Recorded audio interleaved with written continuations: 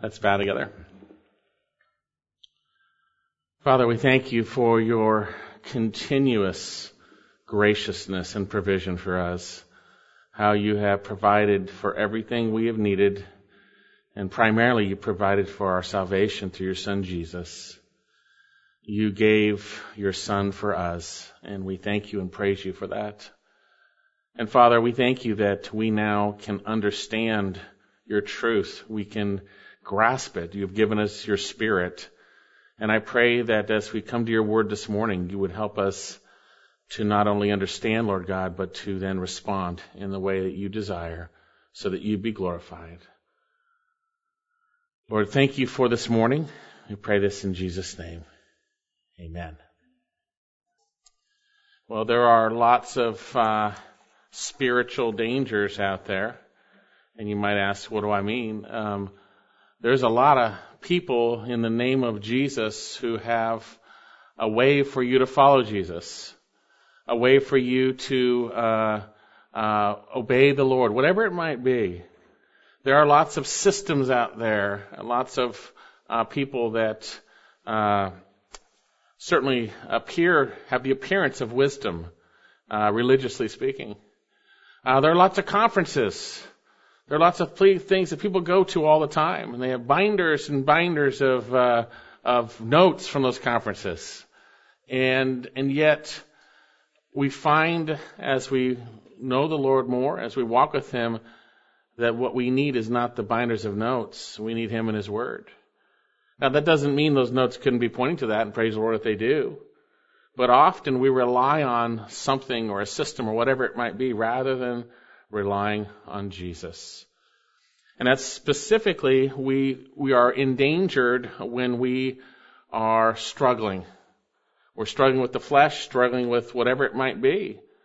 We struggle. It's the good fight of faith. It's a fight to trust the Lord Jesus Christ. Well, we've been warned in the Word of God, and we've been looking at it, not to be taken spiritually captive. And we're going to continue this portion today as we continue our study in the book of Colossians. So would you turn with me to Colossians chapter 2, and we're going to be looking at verses 13 to 15. And we're continuing our look at how not to be taken spiritually captive. And this will be the last portion where the Apostle Paul gives us the generalities of the bad guys and the specifics concerning what Christ has done, and then moves into, later in this chapter, the specifics of the bad guys and how we apply that with our understanding within a true relationship with Jesus. So we've been going through the book of Colossians. We know that the Apostle Paul has never been there personally, but he desires to see them. He loves them. He's heard from Epaphras, most likely their spiritual father, of their faith in the Lord Jesus Christ and their love for the saints. And he's praised God for that. And he's prayed that they would be filled with the knowledge of His will that would produce that worthy walk. And as we've looked at this, we've seen that there were those trying to delude these Colossians with persuasive arguments. There were those trying to, as I've mentioned already, take them captive, spiritually speaking. And there were those who were bringing forth religious ways to follow the Lord, but yet underlying that would be man's wisdom and ways. And Paul will say at the end of chapter 2, these things are of no value against fleshly indulgence. And so the Apostle Paul begins to hit the false teachers and the bad guys straight on in chapter 1 by pointing to the person of Jesus Christ. He is the creator. He is the one through whom God created all things. He is the Lord of the first creation. He is also the Lord of the new creation, the body of Christ, to which He is the head. It is through His blood that we have forgiveness of sins. He is the Lord of all, not only the new creation, but the old creation. He is the Lord of us. And within that, the Apostle Paul sharing these absolute wonderful truths about Him, that we've been redeemed so that we would be presented holy and blameless. This tremendous reality. And then the Apostle Paul begins to share how the Lord ministered through him, I believe, in chapter 1, in contrast to those bad people in chapter 2. And we learned together what biblical ministry looks like. We learned that biblical ministers are those that the Lord Jesus Christ has brought forth. those who God has called and gifted to serve, not those who have independently chose to serve the Lord. It's those that God has brought forth. The Apostle Paul wasn't on his way in his training to follow the Lord Jesus Christ. He was on his way to kill Christians, and God saved him, said, this is what I'm going to have you do. And Paul was obedient to that by God's grace. So we saw that biblical ministry consists of those who are truly called by God, those whom God has gifted. Now, we've all been called by God and gifted in different ways. The question will be, are we going to submit in those specific areas and serve Him as He's called us? And then we saw that authentic ministry preaches God's message. There's so many messages out there. You might listen to a sermon out there and they'll say Jesus, Jesus, Jesus, but are they really talking about Jesus? Or are they just using His name as a little flag line to draw you in to think you are religious and you're following Jesus? Well, we see that biblical ministry proclaims Christ. Christ in us, the hope of glory. And biblical ministry also uses God's method, not man's method. Man, we see man's method everywhere. Who are these people who think they can decide how to minister to the body of Christ apart from what God has clearly revealed in His Word? That's a very serious sin. Very serious evil, by the way, because Paul says we proclaim Him, admonishing every man and teaching every man, not just a few, but every man, that we may present every man complete in Christ. And he says it's for this we labor and strive, but not themselves, but according to His power. And then we saw authentic ministers actually struggle for the body of Christ. They're concerned about the threats to their walk with Jesus. No doubt the Apostle Paul shared that. We saw that he was concerned and he desired to protect them. And that is the portion that we're in right now, where the Apostle Paul is warning us of those who would attempt to delude us with persuasive arguments, those who would attempt to take us spiritually captive. But we should be those who, as we have received Christ, so walk in Him. Because in Christ are all the treasures of wisdom and knowledge. We need to walk in Him and trust in Him rather than these slick people. They've got persuasive arguments, by the way. We're going to see that. Don't think it's not persuasive. It's very persuasive. But people can be deceived by that and are deceived and deluded. Yet we're going to see today that we are continually to turn away. We are not to be taken captive because of who Jesus is and what He has done for us. Because He is the solution to all of our problems. He's the solution to everything. So turn your Bibles to Colossians chapter 2. And we are in a big section here. It continues really from the beginning. But I'm going to start reading back in verse 8, and we'll read up to our passage because we've had to break it down for time's sake, but I want you to see the context. Chapter 2, verse 8, see to it that no one takes you captive through philosophy and empty deception according to the tradition of men, according to the elementary principles of the world, rather than according to Christ. You shouldn't be following Jesus in any other way but through Jesus, right? According to Christ, according to what He has said and what He has declared and brought forth, and according to Him. And then he begins to explain because, or for, we saw that in verse 9. It's because, literally because in Greek, because in Him, speaking of Christ, all the fullness of deity dwells in bodily form. And in Him you have been made complete, and He is the head over all rule and authority. And in Him you were also circumcised with a circumcision made without hands, the removal of the body of flesh by the circumcision of Christ, having been buried with Him in baptism, in which you were also raised up with Him through faith in the working of God who raised Him from the dead. And now our passage. And when you were dead in your transgressions and the uncircumcision of your flesh, He made you alive together with Him, having forgiven us all our transgressions, having canceled out the certificate of debt consisting of decrees against us, and which was hostile to us. And He has taken it out of the way, having nailed it to the cross. When He had disarmed the rulers and authorities, He made public display of them, having triumphed over them through Him. This is a great passage. I mean, there's nothing better than be able to speak on this. This is a tremendous, wonderful portion, and I pray that we can grasp exactly what God intended. I just read this, I say amen, amen, amen, right? And it's wonderful. So how can we keep from being taken spiritually captive? Well, a little bit of review. But we need to first of all resist false teachers.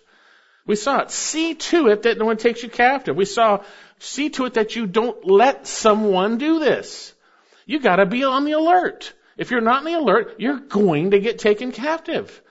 Be on the alert. See to it that they don't take you captive. And we saw that it was through philosophy, empty deception, according to the tradition of men, according to the principles, elementary principles of the world, rather than according to Christ. It's through man's wisdom, packaged religiously. These things have the appearance of wisdom, but they're of no value against fleshly indulgence. It's packaged in a way that appears religious and wise, but it is from man, not from God. And if you buy into it, you're going to get taken captive. You're going to be taken away. The term speaks of being taken as booty. You're going to be taken as someone's booty. Someone's going to have you in their sphere of having destroyed and gained from you their elevation, their money, whatever it might be, their evil things, as we say. Don't be taken booty by evil men. Don't let it happen. Resist false teachers. Resist deceived brethren, right? Resist them. Don't go with it. It's rather than according to Christ. We're going to see that the way we follow Jesus is by trusting in Jesus. The way we follow Jesus is by obeying His word. The way we follow Jesus is by abiding in Jesus. It's not through any other system. It is His word that illumines His will for us. It is His word that enables us to know His will, that we might walk in it according to His Spirit. We are being warned not to be pulled away by the bad guys who use worldly wisdom. And they've got it packaged really well. I mean, if you talk to some of these bad pastors, the guys who have the lights down, and the rock bands in the background, and, it's like, and everybody's going like this, and, it's all emotional. You're talking about how they're doing everything. Man, they got a really good explanation, and it's very religious. But it is not according to Christ. It is not according to His word. Don't get taken captive. A lot of captives out there. But this is to us. It's not saying see to it that you run around and tell everyone else. See to it that you do not get taken captive. Okay? So first of all, we need to resist them. Secondly, we saw we need to rest in the absolute sufficiency of Jesus Christ. That is the key. And as we'll see, what He has done for us. Because in Him all the fullness of deity dwells in bodily form. He's God. These other people aren't God. God's wisdom is what we need. We need God. We don't need people saying they follow the Lord with man's wisdom. We need the Lord. He's God in human flesh, and because of that, we're to trust Him rather than subtly relying on human philosophies. When you rely on a system set up for you, you are not trusting in the Lord. You are relying on human philosophies, and you are taken captive. And then he said that we've been made fully complete. And in Him, or literally because in Him, you've been made complete. You've been fulfilled in a sense. In Jesus, you have everything you need. When you abide in Jesus and His word abides in you, you have everything you need. We have everything pertaining to life and godliness through the true knowledge of Him. We have His precious and magnificent promises. In Him, you've been made complete. It's when we're not abiding in Him, we're not complete. And we recognize that. We fall in and out of fellowship. We know that. But we need to know and understand and see it and then turn and abide in Christ Jesus. In Him, through His Word, by His Spirit, we have everything we need. That's why Christ needs to be proclaimed. That's why He needs to be proclaimed. That's why we need to be admonished and taught that we brought about complete. Because it's in Christ, through His Word. We grow in respect to salvation through the Word of God. You were born again through the living and abiding Word of God. You heard the gospel. God's Spirit convicted you. You responded in faith by God's grace, and you were saved. It was nothing of yourselves. It's the gift of God, not of works, lest any man should boast. And every day it's the same way. Believing what He says, trusting personally in Jesus, in every circumstance. That's when we're abiding in him. That's when we're trusting. And the bad guy's got a sneaky way to pull you away from that. Very subtle. And it's got Jesus' name all over it. But it doesn't have his will and his ways in it.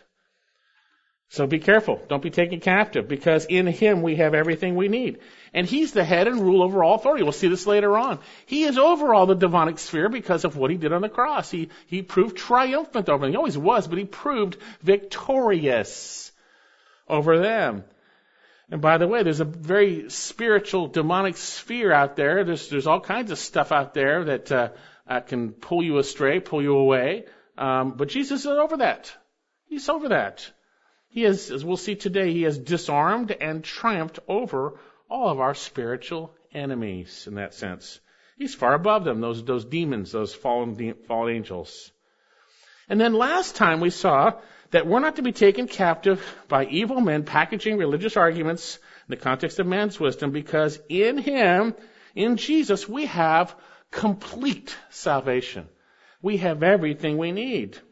Remember, we saw that in him you were also circumcised, verse 11, with a circumcision made without hands, in the removal of the body of flesh by the circumcision of Christ, having been buried with him in baptism, in which you were also raised up with him through faith in the working of God who raised him from the dead.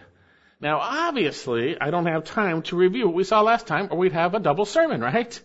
This is a lot here, talking about circumcision, all that, and how what it really speaks of here in terms of the circumcision of Christ. So you can go back and listen to that if you haven't heard it. Go back and listen to that. But what we're seeing here is we've seen that we were circumcised by Christ. And we were baptized into the body of Christ. We were placed into, and all the benefits of his death and resurrection apply to us. Death to sin and life to God applies to us. We're in union with Christ. It's complete. We're good to go. He took off that heart of flesh. He took that out of the way, the stone that was in the way of sin, that we couldn't love the Lord God. We couldn't follow him. We couldn't obey him. But he saved us. He redeemed us. We have complete salvation in Jesus. He's removed that hardness of our hearts. We can now love the Lord with our heart, mind, and soul. He's given us his Spirit that we can respond to the Word. We have hearts that have been circumcised by the circumcision of Christ. Okay? And there's a little implication here to the bad guys. Hey, they were probably saying, you got to do the outward right. That's how you're more godly. And he's saying, hey, you already got it done on the inside. Christ has done the reality, not the symbol. He's done the reality in you. And then we also saw we were united to his work, his death on the cross, and resurrection to life. We were placed into, baptized into. Therefore, when we abide in Jesus, we can consider ourselves dead to sin and alive to God. When we rest in him, we are alive to God. When we abide in Christ, when we are resting in that union by faith, we are identified with his work on the cross.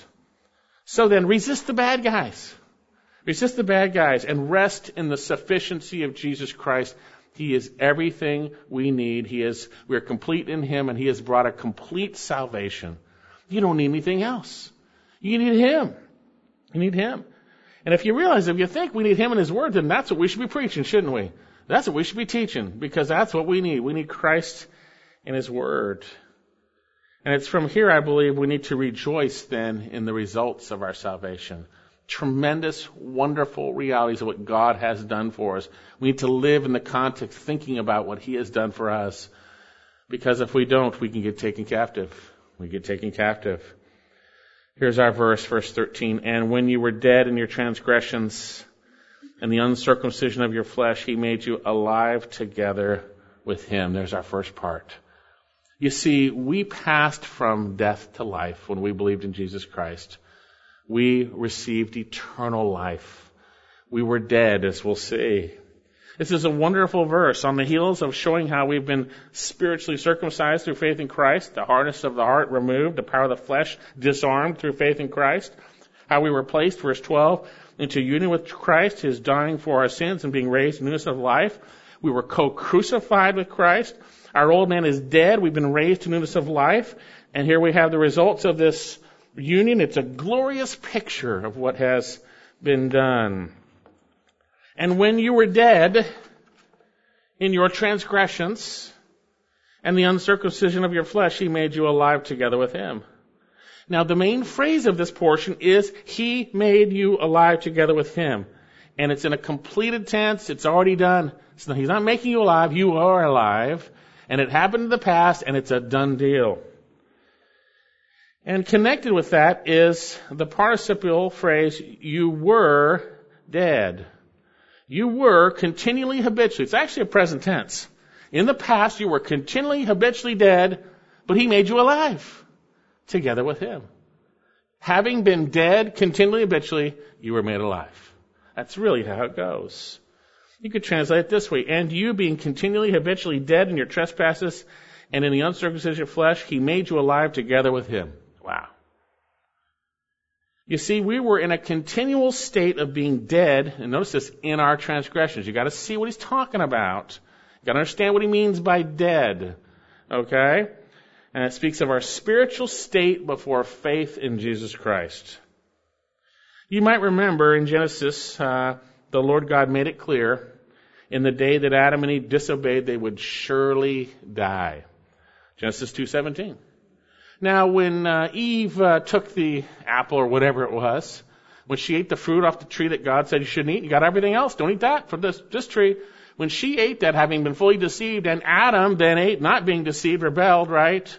Or when Adam went along with it, okay, and rebelled, you see that they died. Now, they didn't fall over physically. They would die physically. That would be a consequence, but they died spiritually, first of all. They were separated from the living God. And you see that by the fact they are afraid, and they are fearful, and they are running and hiding from God, and they are blaming people for their sin. It's the woman you gave me, right? That's why it happened. Blaming others for their own sin. You see, when they sinned, they were separated from God, spiritually speaking. And that's death. That's what death is. When you think of physical death, it is separation of the soul, the spirit from the body. That's physical death. Spiritual death is separation from God because of sin. Romans 5:12, through one man sin entered into the world, and through death sin. So death spread to all men because all sinned. You see, sin entered into the world through Adam. But we all voted it in with our own actions. We have a sin nature. And we all sinned personally. We all have died spiritually before coming to faith in Jesus Christ. We gain a picture of this spiritual death concerning what the Lord says to Israel, who thought they were alive. They thought they were alive. They thought they had a relationship with the Lord. But they didn't. They were still in their sins. They hadn't trusted in Him as a nation, basically. There were some remnants that were saved, but the majority had not believed in the Lord Jesus Christ. And God says this in Isaiah 59. He says, behold, the Lord's hand is not so short that it cannot save. Neither is His ear so dull He cannot hear. But your iniquities have made separation between you and your God. And your sins have hidden His face from you so that He does not hear. Sin separates us from God. From a holy God who cannot look upon sin in that context in approval, cannot be associated with it, and does not sin, and cannot be tempted to sin. You see, we have a sin problem. We inherited it from Adam, and we all voted it in through our own actions. The wages of sin is death.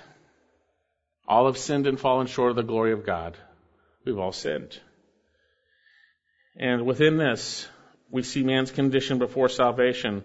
Our passage says, and when you were continually habitually dead in your transgressions and the uncircumcision of your flesh. The term transgression literally spoke of a falling aside to stumble. It carried the idea of losing one's footing initially. Then it came to speak of a false step or a deviation. You know, if you're supposed to step here, you know, when you go to the airport, they go, put your feet on the little yellow things, right? You know, and if you don't put it on, you're deviating from that. You're transgressing where you're supposed to put your feet. You see? And so here it came to speak of a catch-all phrase in Scripture concerning sin. When we step out of line concerning what is right, holy, or just. When we step out of line, we overstep, we understep, we misstep. Transgression. And that can be in our thoughts or our actions. It is a stepping out of line concerning God's holy and righteous standards, and it is when we do so, we transgress. Whether we know them or not. Whether we know them or not. We don't have to know his ways, but we all sin. And when we step out of that, we are sinning. We transgress. And then notice he says, we were all spiritually dead in the context of one's personal transgressions. Your transgressions. Personal. And then notice he says, and in the uncircumcision of your flesh. Now that's referring back to what we saw last time. He's not saying it's because you're Gentiles that you're sinners. He's saying you guys were uncircumcised in the context that you haven't had a changed heart yet. Remember we saw circumcision was an outward symbol of what was to be an inward reality. It was the sign of the covenant with Abraham, which was a covenant of faith, not of works. And so here, he says here, in the uncircumcision of your flesh, hey, you haven't been saved yet by Christ. Remember we saw that we were circumcised with the circumcision of Christ when we were saved. Our hearts were changed. That hardness of heart, that flesh that covered it was taken away. And now we can respond. So then, he says you were dead in your transgressions and sins, and in the uncircumcision of your flesh. You had hardened hearts. You were unable within yourself to understand the truth of God or to come to the God of the truth. Apart from God's intervention, as we will see, through the gospel and by His Spirit, you were dead. You were dead. You could not come to Him on your own. You were dead to God. You were separated.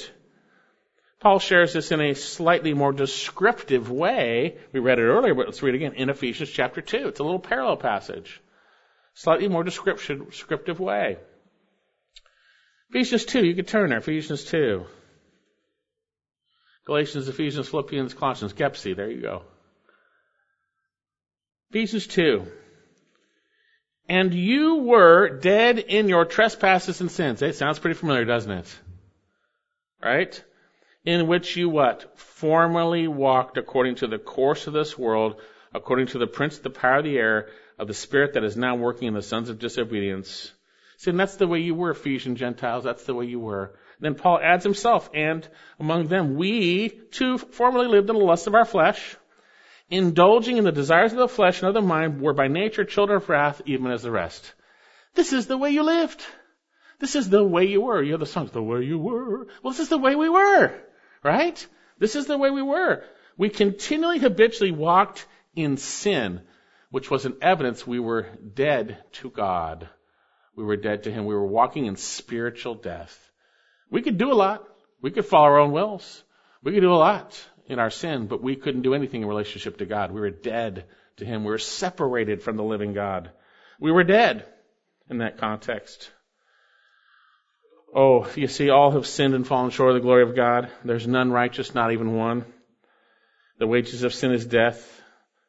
And we know that there is eternal punishment of the second death, separation from God forever in the lake of fire. But the incredible reality is this, that ever since and even before the foundation of the world, ever since man sinned in the garden, God had a plan to bring us back into a right relationship with Him by bringing salvation. Back in Genesis, after Adam and Eve sinned, God declared that Eve's seed would crush Satan's head, Genesis 3. And through Eve's seed would come one who would defeat Satan and sin and death. Right? In context? We see the gospel preached to Abraham. Through his seed, one would come, then in which all the nations would be blessed. Genesis 12, verse 5. And in the Old Testament law given to Israel, we see the sacrifices which foreshadowed the need of a death to cover sin. And those sacrifices, those lambs that were slain, never brought about forgiveness, but they pointed to Jesus Christ, the seed of Abraham who took on human flesh to die for our sins. In John 1:29, John the Baptist saw Jesus coming and he said, "Behold, the Lamb of God who takes away the sin of the world." He made Him who knew no sin, that's Jesus, the sinless, spotless Lamb of God, who took on human flesh and lived the perfect life. He made Him who knew no sin, 2 Corinthians 5:21, to be sin on our behalf, that we might become the righteousness of God in Him. You see, Jesus died in our place. He took the penalty for our sins that God requires. The wages of sin is death. He took the penalty. He took God's wrath upon himself for our sins. He bore our sins in his body on the cross. You see, and all he asks of us is to believe in his son Jesus, who did this for us. He died for our sins and rose from the dead, to call upon him to save you. He indeed is the Savior of the world. And if you're to believe in him, you must also recognize you're a sinner. You need to know what you're being saved from. And so we turn to Jesus for salvation from sin. That's repentance and faith. And when we believe in Jesus, we receive a pardon. We receive, as we will see, the forgiveness of sins. Psalm 32, how blessed is those whose transgression have been forgiven, whose sin is covered. How blessed is the man to whom the Lord does not impute iniquity. You see, God had a plan always to deal with man's fall, and the plan was through his great love to send his son to die for our sins. Indeed, we see in Romans 4:25, he was delivered up because of our, here's our word, transgressions. He went to the cross because we are transgressors. That's why. He was delivered up because of our transgressions. And in a moment, we'll see that all our sins were taken care of, that our sin debt was nailed to the cross. Nailed to the cross. You see, he bore our sins in his body that we might die to sin and live to God. 1 Peter 2:24. You see, the good news is that Christ died for our sins according to the Scriptures, and he was buried, and he rose from the dead. 1 Corinthians 15. You see, the wages of sin is death, but the gift of God is eternal life through Jesus Christ our Lord. So back to our passage. And when you were dead in your transgressions and the uncircumcision of your flesh, he made you alive together with him.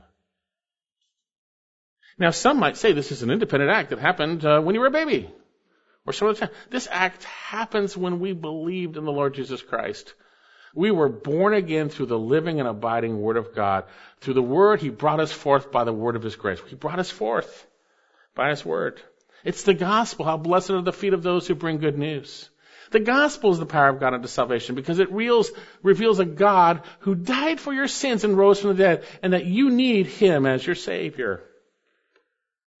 So then, when we were continually habitually dead in our transgressions and sins, God did something through Christ, through his work on the cross, and he made us alive together with him.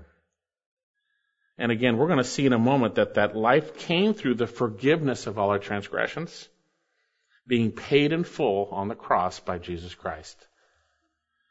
Tremendous. We were dead, but God, through the feet of those who brought good news, brought the truth. His Spirit-empowered Word, his Word which is able to bring about life. God brought about the first creation through his Word. Light be and light was. He brought it about, and he brings us about through his Word now, through the gospel concerning Jesus Christ. It's through the truth, and his Spirit convicts us of sin. So much so that the Lord says, don't harden your hearts if you hear his voice. Don't do it. Respond to the Spirit's conviction of your sin and the truth that's being revealed to you in the gospel. Respond by faith. That's not a work, that's faith. It's believing what God said. Folks, God gives you a moment of clarity, I believe. He allows his Spirit to convict you, and that's the only unforgivable sin, I believe. You blaspheme the Spirit. You relegate that to something else rather than God convicting you, and you got to respond. So then, we have the truth concerning Jesus Christ, and when we believe it, we are forgiven, as we'll see. We are delivered from death to life through the forgiveness of sins. We were dead. We were completely separated because of our sins. We are now alive to God through what Christ has done. We have life. And we know that we will be with him and we will grow in him more and more for all eternity in a real relationship. Jesus would say in his prayer, this is eternal life, that they might know thee, the one and only true God, John 17, and your Son whom thou hast sent. It's a relationship with Jesus Christ. We have life. Turn to Romans chapter 5. Romans chapter 5. It's death or life or death. It's very serious stuff. Romans chapter 5. I'm not going to read all of it, but I'm going to go back to verse 17. And I hope you'll be able to understand this as we read it. For if by the transgression of one, in context that's Adam, that death reigned through the one. Death. Spiritual death and then physical death. Much more, those who receive the abundance of grace and the gift of righteousness will reign in life through the one Jesus Christ. He brings life. So then, as through the one transgression resulted condemnation to all men, even so through the one act of righteousness, that's speaking of what Jesus did, there resulted justification of life to all men. For as through one man's disobedience the many were made sinners, even so through the obedience of one, that's Jesus Christ, the many will be made righteous. And the law came in that transgression might increase, but where sin increased, grace abounded all the more, that as sin reigned in death, even so grace might reign through righteousness to eternal life through Jesus Christ our Lord. Grace reigns to life, eternal life. Tremendous. And folks, because we are in union with Christ, we've been placed into relationship with Him. His death and burial, His death and resurrection applies to us. We are now dead to sin and alive to God. Turn to Romans. Now you're already there. Turn a little farther up, Romans 6. He talks about the reality that should we continue to sin that grace might abound? May it never be. How shall we who died to sin still live in it? Or don't you know something? Don't you know you're baptized, you're placed into a relationship with Jesus? Don't you realize that? You're in Him. Then verse 4, therefore we have been buried with Him through baptism into death, in order that as Christ was raised from the dead to the glory of the Father, so too we might walk in newness of life. We're alive. We're alive. We're alive. For if we have become united with Him in the likeness of His death, certainly we shall also be in the likeness of His resurrection, knowing this, that our old self was crucified, or literally co-crucified with Him, that our body of sin might be done away, that we should no longer be slaves to sin. For he who has died is freed from sin. When you rest in Jesus because He died to sin, you died to sin too. You're free. You're free. You're free. Now, if we've died with Christ, we believe we shall also live with Him, knowing that having been raised from the knowing that Christ, having been raised from the dead, is never to die again. Death is no longer master over Him. For the death He died to sin once for all. But the life He lives to God. Even so, consider yourselves to be dead to sin, but alive to God in Christ Jesus. You're alive to God. You can go to the living God. You have a relationship with Him. Sin is no longer in the way. You're alive to Him. And you are dead to sin as you abide in Christ. It's all through Christ. Romans 8, there's now therefore no condemnation for those who are in Christ Jesus. No condemning judgment.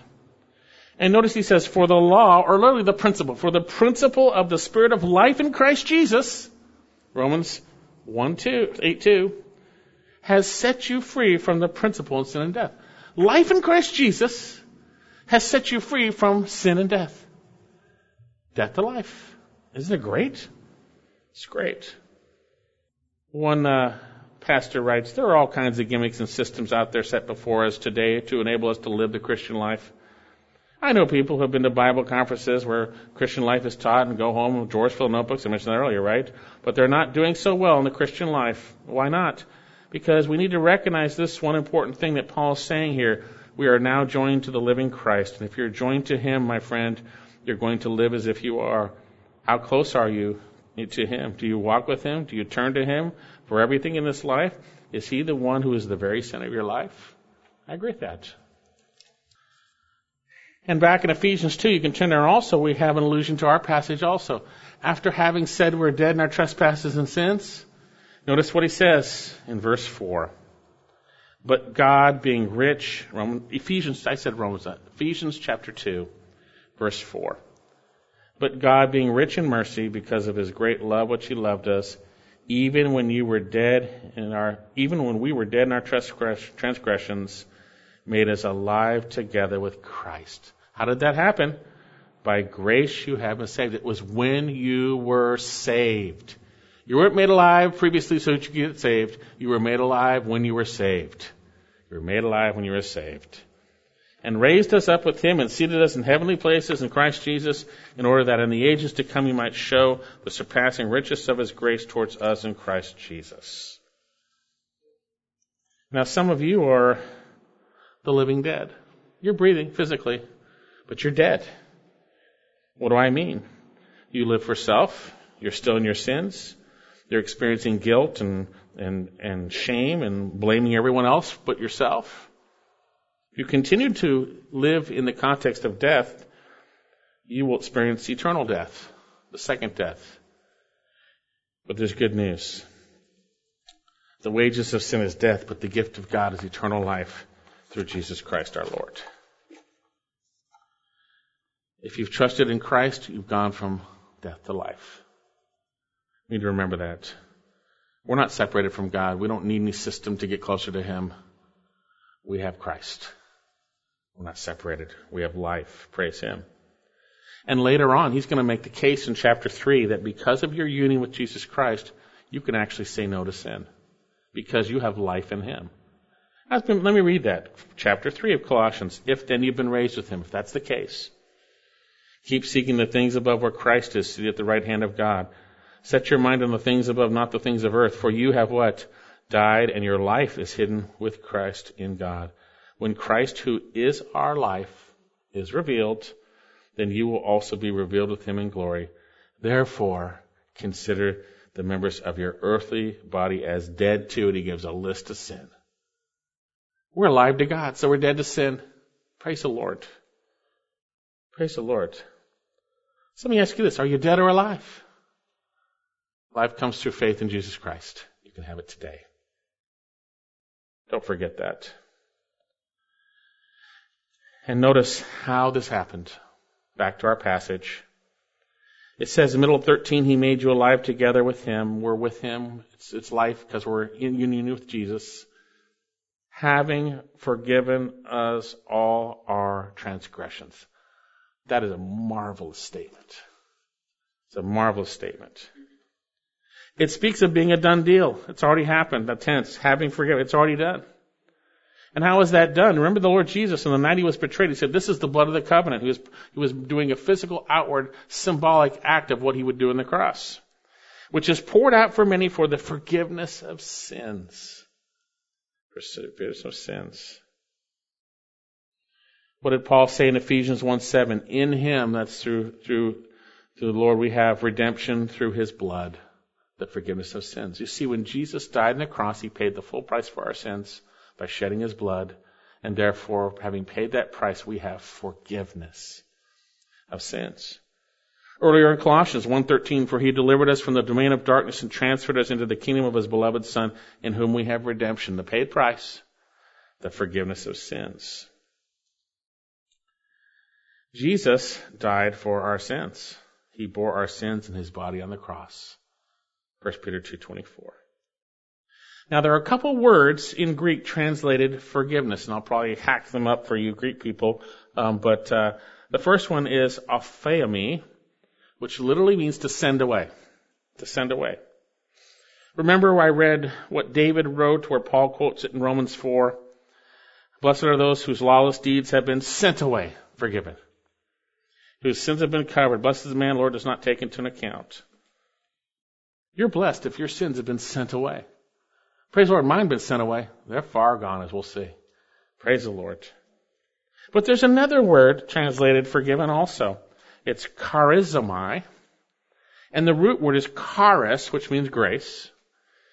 And the word speaks of the act of pardoning in the context of grace, favor, and kindness. And it's translated forgiven. It speaks of treating an offender or a debtor as not guilty in a gracious manner. That's really great. It can be translated freely forgive. Freely forgiving. It emphasizes the gracious gift of forgiveness when this word is being used. And that's the word that we have in our passage, having forgiven all our transgressions. And there's some other passages that God, through Paul, wants us to hear the same words that we are the same way towards others. How about Ephesians 4:32? You can turn there. Our sins aren't just sent away. They're freely, graciously pardoned in the context of kindness. Ephesians 4:32, and be kind to one another, tender-hearted, forgiving, that's our word, freely forgiving in the context of grace and kindness. Freely forgiving, just as God in Christ has also freely forgiven you. Same word. Colossians chapter 3, verse 12. And for those who have been chosen of God, holy and beloved, put on a heart of compassion, kindness, humility, gentleness, patience, bearing with one another, and freely forgiving one another. Whoever has a complaint against anyone. Oh, by the way, I just want to raise your hand. Do you have a complaint against anyone? This is God's answer here. It says here, just as the Lord freely forgave you, so also should you. You got a complaint? Freely, graciously forgive as Jesus did you. As Jesus did you. So then, we were made alive together with Him, having had our sins freely forgiven. He says, having forgiven us all our transgressions. Now, did you notice that word all? What does all mean? It means all, doesn't it? You see, brothers and sisters, the Lord Jesus didn't pardon our worst sins, or some of our sins, but He forgave us all of our transgressions. That's marvelous. That's marvelous. And ultimately, our transgressions are against Him. He forgave all of them. I mentioned earlier in Romans chapter 4, blessed are those whose lawless deeds have been forgiven. What about Psalm 103? The writer, David, says in verse 2, bless the Lord, O my soul, and forget not His benefits. I remember this little card. And when I was growing up as a kid, forget not His benefits. Don't forget. Who pardons all your iniquities. That's great. That's great. Actually, turn to Psalm 103. Let's go a little farther down to verse 8. Pardons all your iniquities. Every single one. This is marvelous. This is amazing. Oh, how we should be the same way towards others. Right? As God has forgiven us. Let it go. Graciously and freely. Psalm 103, verse 8. The Lord is compassionate and gracious, slow to anger, and abounding in loving kindness.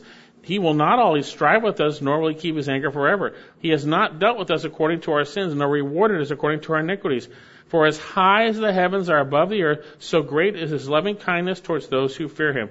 As far as the east is from the west, so far He has removed our transgressions from us. Isn't that great? If you go north, you'll eventually go south when you cross the North Pole, right? But if you go east, you'll never go west. If you go west, you will never go east. The distance between the two is infinite. Our sins are infinitely far away from us. Little example there. Isaiah 43:25. I am the one who wipes out your transgressions for my own sake, and I will not remember your sins. Oh, thank you, Lord. Isn't it horrible when people remember your sins? I don't like that. You confess it, they still remember it. Oh, God is so good. God is so good. I will not remember your sins. Micah, verse 7. You can turn to Micah. Obadiah, Jonah, Micah. Chapter 7. You see, and this is why we need to go to God. He's the one that brought our forgiveness. He's the one that brought our salvation. He's the one that will bring our sanctification. Go to Jesus. Stop doing it the world's way. Don't get taken captive. You got a complete, wonderful salvation in Jesus. Micah 7:18. Who is a God like thee who pardons iniquity and passes over the rebellious act of the remnant of his possession?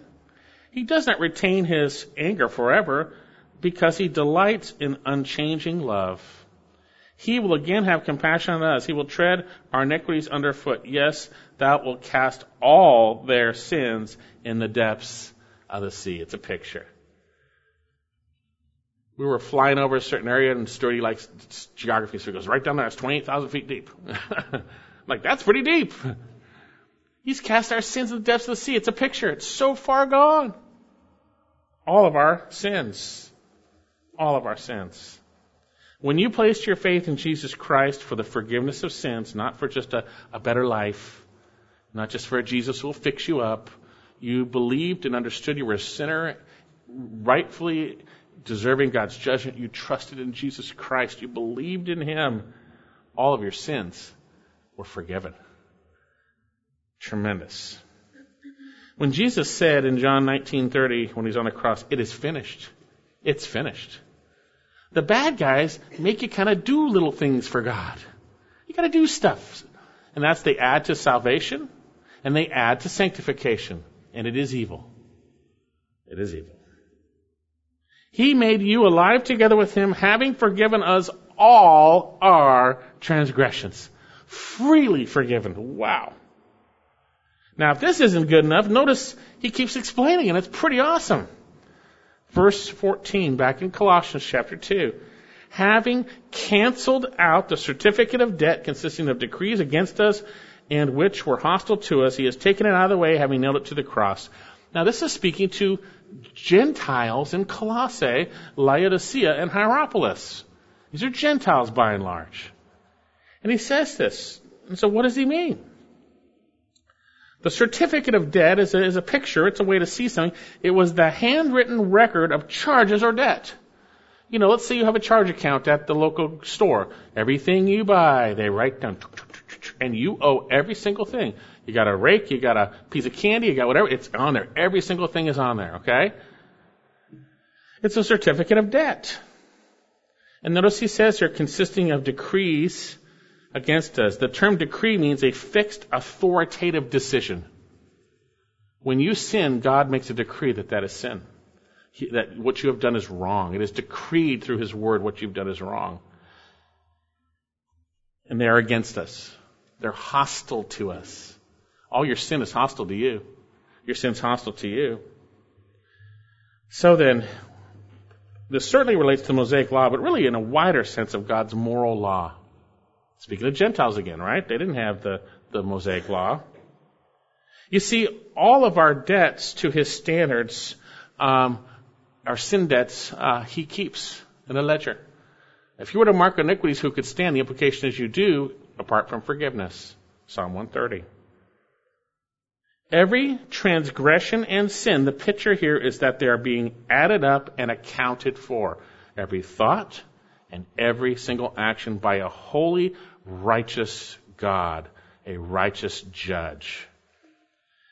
He declares to all men everywhere that they should repent because He's fixed a day in which He will judge the world through the man Christ Jesus, having furnished proof by raising Him from the dead. There's judgment coming for everything. People say, how can God allow people to do such horrible things to people? First of all, He doesn't approve of it. He's a gracious God, and He is in a time of salvation right now. If He was to act in and judge, there would be many people taken right to judgment. He's gracious. He's patient, not willing for any to perish, but that they would come to repentance. But He is a gracious God who will judge every single word and every single deed. And for His people, even those horrible, evil acts, He turns every one to good. And so here, the picture is every sin is being added up, and we have a debt. A debt, in a sense. A sin debt. Turn to Romans 2. The Apostle Paul is speaking to the Jews who thought they were above the Gentile pagan sinners. The Jews, but hadn't come to Christ, so they were still in their sins.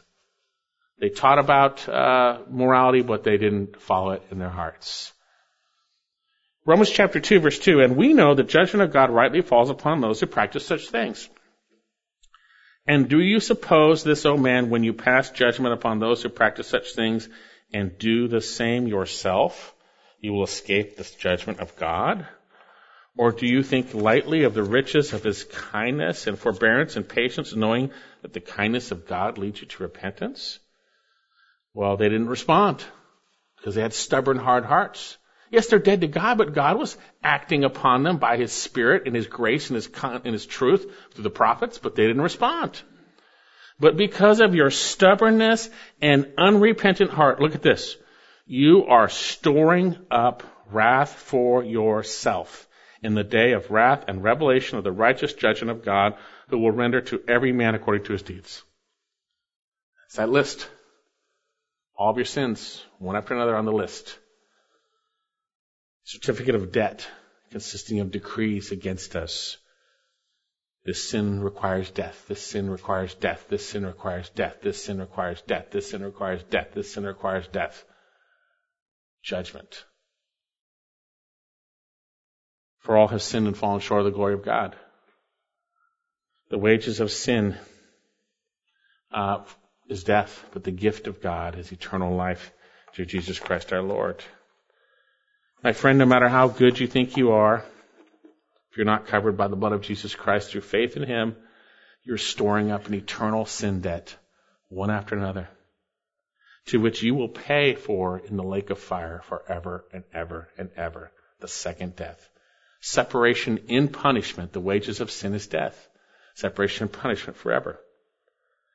You see, every human being stands condemned. There is none righteous, not even one. It is appointed man wants to die, not dying and going into something and seeing lights and coming back and doing a YouTube video, wants to die, and then there is the judgment. Wants to die and then the judgment. Hebrews chapter 10, verse 26, for if we go on sinning willfully after receiving the knowledge of the truth, he's saying in the context, not loving the body of Christ and not assembling, meaning something's really wrong with you. If you keep on sinning after knowing the truth of Jesus, something didn't happen. You didn't get saved. There no longer remains a sacrifice for sins, but the certain, terrifying expectation of judgment. And later on, verse 23, Hebrews 10, it is a terrifying thing to fall into the hands of the living God. Serious, serious stuff. Repent now. Lord God, I'm a sinner. I deserve it. I deserve your judgment. But I believe your Son died for my sins, and I believe in Him. Save me, Lord God. Forgive me. And He will. See, God didn't leave us in our sins. Jesus Christ took the cup of God's wrath. He bore God's wrath on the cross. He paid the full penalty for our sins. And when you believe in Him, that debt is taken care of by virtue of what Jesus did in the cross. It's as though in a picture form, that list of all your sins was nailed to the cross. And you're forgiven. Oh, how wonderful that is. He says here, and He has taken it away. The term verse 14, having canceled, this thing speaks of being blotted out. Obliterated is really a good translation. He obliterated that certificate of death. All your transgressions that you were paid forever in the lake of fire, obliterated. He says there, He has taken it out of the way. That's the same word that God used and shared through John the Baptist. Behold the Lamb of God who takes away the sin of the world. Takes it away. Having nailed it to the cross. Yes, we look back at the cross and we praise God for it. Yes, we look back at what Jesus has done. We praise Him every day. We praise Him for what He's done. Jesus died for our sins according to the Scriptures. God's wrath was poured out upon Him. He who knew no sin became sin on our behalf that we might become the righteousness of God. 2 Corinthians 5:21. 1 Peter 2:24. He Himself bore our sins in His body on the cross that we might die to sin and live to righteousness, for by His wounds you were healed. Isaiah 53:4. Surely our griefs He Himself bore, and He carried our sorrows, yet we ourselves esteemed Him stricken, smitten of God, and afflicted. But He was pierced through for our transgressions. He was crushed for our iniquities. All of us like sheep have gone astray, but each has turned his own way. But the Lord has caused the iniquity of us all to fall on Him. As the result of the anguish of His soul, He will see it and be satisfied. He says, my servant will justify the many as He will bear their iniquities. Praise the Lord. It's nailed to the cross.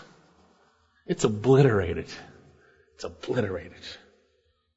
We have a great salvation. And it came completely through Jesus. Don't you dare trust in anything other than Him. Trust in Him, your great God who died for you and rose from the dead. Let me ask you this. Are you bearing your sins and moving forward to judgment? Or has Christ borne your sins? Reminds me of a song. My sin, oh the bliss of this glorious thought, my sin not in part but the whole, is nailed to the cross. I bear it no more. Praise the Lord, oh my soul. Obliterated. Obliterated. Brother and sister, don't get taken captive from these bad guys rather than according to Christ. Praise God for what He's done in Jesus. Now notice we finish up here with the end of verse 15. And I'll read the end of verse 10 and then we'll look at 15 and finish up here. And He is the head over all rule and authority. Verse 15, and when He had disarmed the rulers and authorities, He made public display over them, having triumphed over them through Him. Not only did He defeat sin and death, He defeated Satan. He defeated Satan. Everything we need came through Jesus. Everything we need now comes through Jesus. Not through some slick packaging with Jesus' name all over it. It's through Him, through His Word, by His Spirit, that we grow in the grace and knowledge of Him. It says, when He disarmed the rulers and authorities. The term disarmed here speaks of stripping off, speaks of the idea of a military tearing off the garments and the weapons of their opponents. They have surrendered, they have been defeated, and He takes their weapons off and throws them in that pile. You see those pictures of World War II where they're pulling their weapons off the people who have been defeated. They're disarmed. This picture is of a great military victory. And it says He made public display of them. You see, on the cross, they were publicly defeated. Jesus made a public display of all Satan and his demons by defeating them on the cross. This word, having triumphed over them through Him, the term triumph, it's only used twice in Scripture. It's a word, triumph, that's used in 2 Corinthians 2:14. Thanks be to God who always leads us in His triumph in Christ Jesus. It's a word that spoke literally of leading a triumphal victory military procession. That's what it is. Which humiliates the defeated and assures their complete punishment, which would be death. You see, God publicly on the cross defeated Satan and his cohorts of death. He did. He defeated them. Whose weapon was sin and the result death. They've been disarmed, rendered powerless.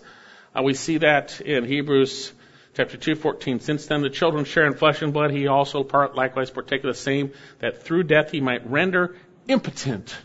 That's what the word is. Him who had the power of death, that is the devil. They've been disarmed. They're defeated. They're defeated. 1 Corinthians 15:55. Death, where is your victory? Death, where is your sting? The sting of death is sin. The power of sin is the law. But thanks be to God who gives us the victory through our Lord Jesus Christ. Praise the Lord. We're eating breakfast over at a little lake over here, and the people had on their shirt, thanks be to God who gives us the victory. Praise the Lord. We're not allowed to false teachers to take us captive through demonic earthly wisdom, because Christ is far above them. He's defeated them. See, Christ has defeated our enemies, and He has brought about forgiveness of sin and life from death. He is everything you need. Don't get taken captive by those who package worldly wisdom religiously rather than according to Christ. Pretty great discourse on why we should be trusting Him. So then, we need to rest in the sufficiency of Christ as we resist them, false teachers, and we need to rejoice in our great salvation. Rejoice. Some of you are enslaved.